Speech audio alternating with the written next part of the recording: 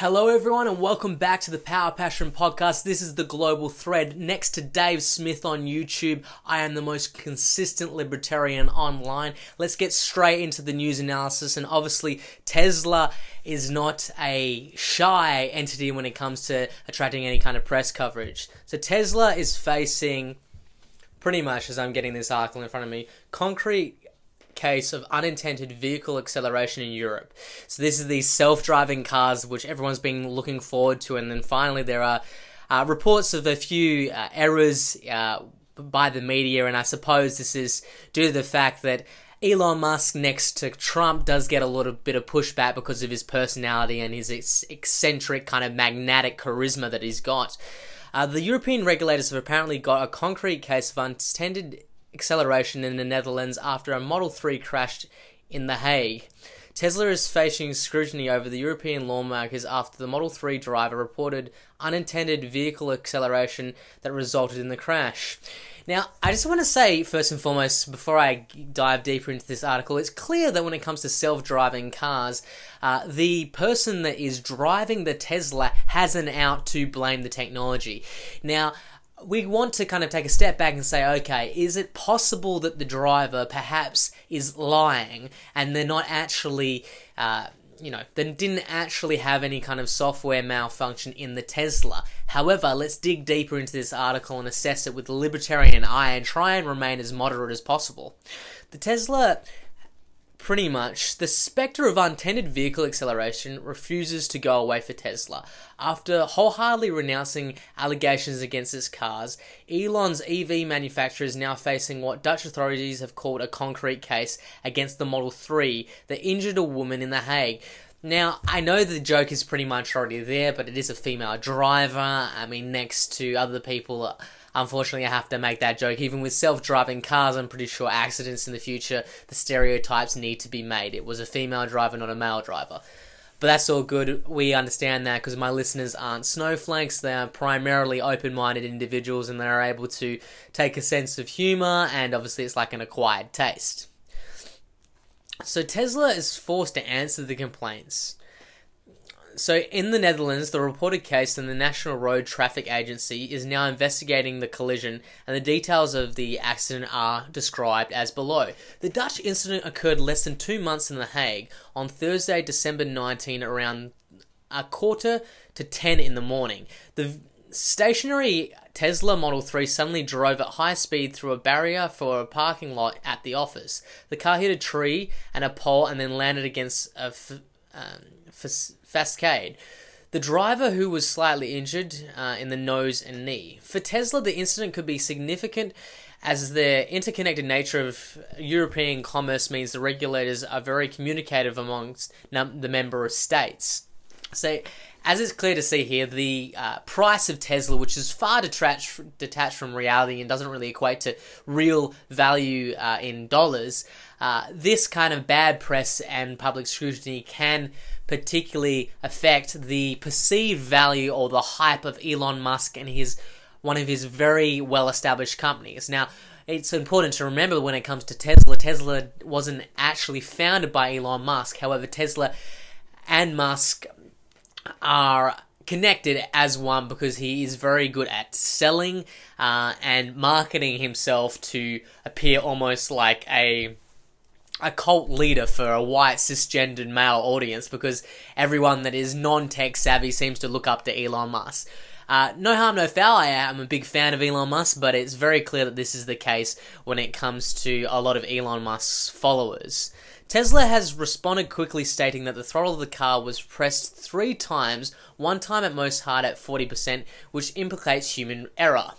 The RDW reported, stressing that the victim denies that she pressed the throttle as the Tesla data describes. So this is kind of an incident where you've got a human being reporting something and the data, which is the raw data in the software, kind of conflicting.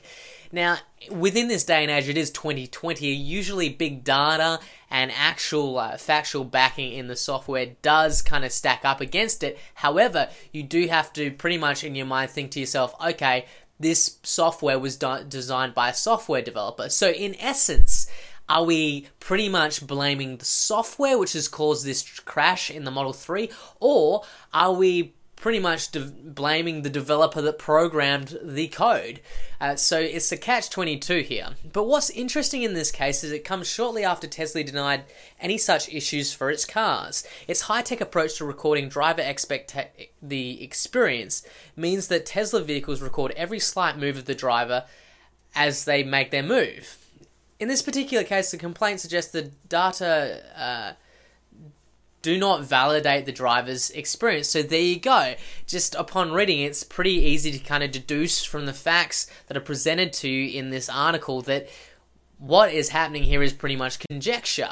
And I don't believe this will be the last case of a Tesla driver pretty much reporting something different to the authorities because they purely and simply stuffed up. Now, self-driving is going to come under a lot of regulation in the future, and you must admit that when it comes down to it, software has flaws and so do human beings, but when it comes to the level of attention to detail that has been put into manufacturing the software, and more importantly, the cars and how they pretty much communicate with this software, it's very clear to see that it will be potentially problematic, and I don't really like that term. It's pretty much a fascist left-wing term.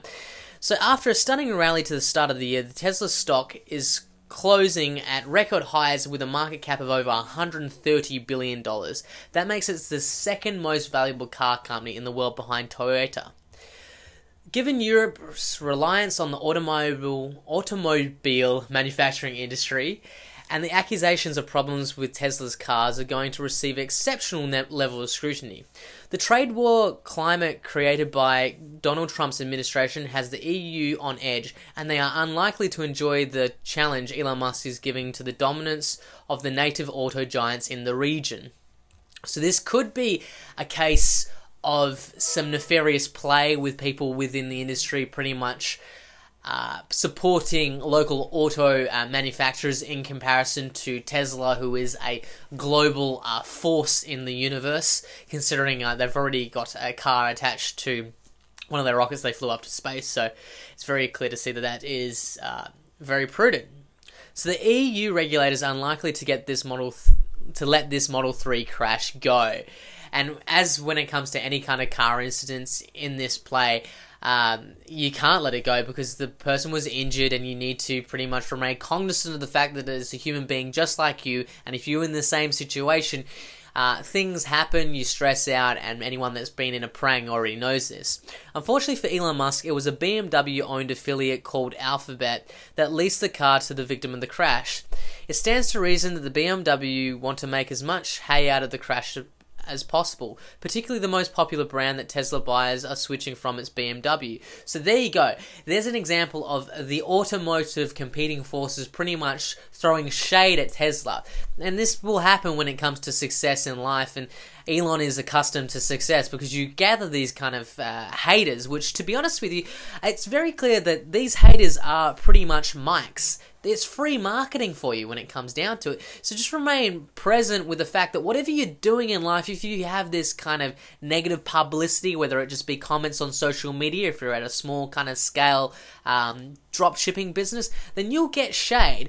It really just depends on what you're doing, and if you're doing anything worthwhile in the world which affects a lot of people and solves a lot of issues, like self-driving cars are potentially is going to radicalize and disrupt the existing status quo of the car industry, then obviously you're going to get haters like this, and people like BMW will play these kind of underhand deeds. But BMW should pretty much focus on their existing fleet of R&D or whatever they've got in regards to self-driving, rather than throwing this shade.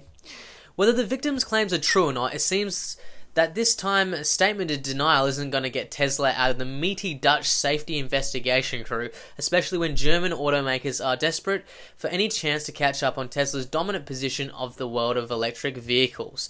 So there you go. When it comes down to it, you just need to remain aware of both sides of the argument. Obviously, the regulators want what's in the best interest of the people at heart, And then also you've got BMW, who are clearly throwing shade at Tesla because of the fact that the share price is absolutely astronomical and it gives the company a huge valuation, but it is perceived value. Now, perceived value is pretty much like me buying into the narratives of Steve Jobs, the effective marketing and storytelling in which this company does is pretty much like in the reign of Steve Jobs, and Elon Musk is very good at portraying this kind of dystopian outlook on the future. And he's, by the way, if you look into Elon Musk, personally, he was a fan of some science fiction novels, and he is very good in interviews to kind of play on this kind of dystopian world in which everything is controlled by technology.